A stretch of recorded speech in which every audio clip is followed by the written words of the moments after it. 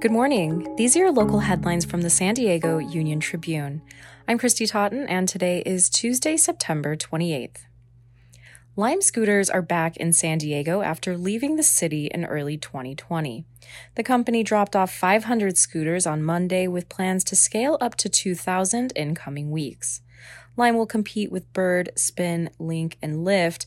There are about 15,000 dockless electric scooters in San Diego, and about 12,800 rides are taken daily. A 40-year-old woman and her 2-year-old son died late Saturday afternoon after they fell from the third level of Petco Park. The child's father was at the ballpark when the deaths occurred, police reported. Police said it's too early to know whether the fall was accidental or intentional, but said it appeared to be suspicious. The June gloom weather that settled over greater San Diego over the weekend will last until Thursday, when Santa Ana winds begin to blow. According to the National Weather Service, some beach areas will get little to no sun.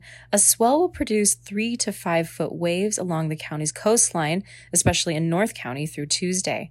There will also be strong rip currents.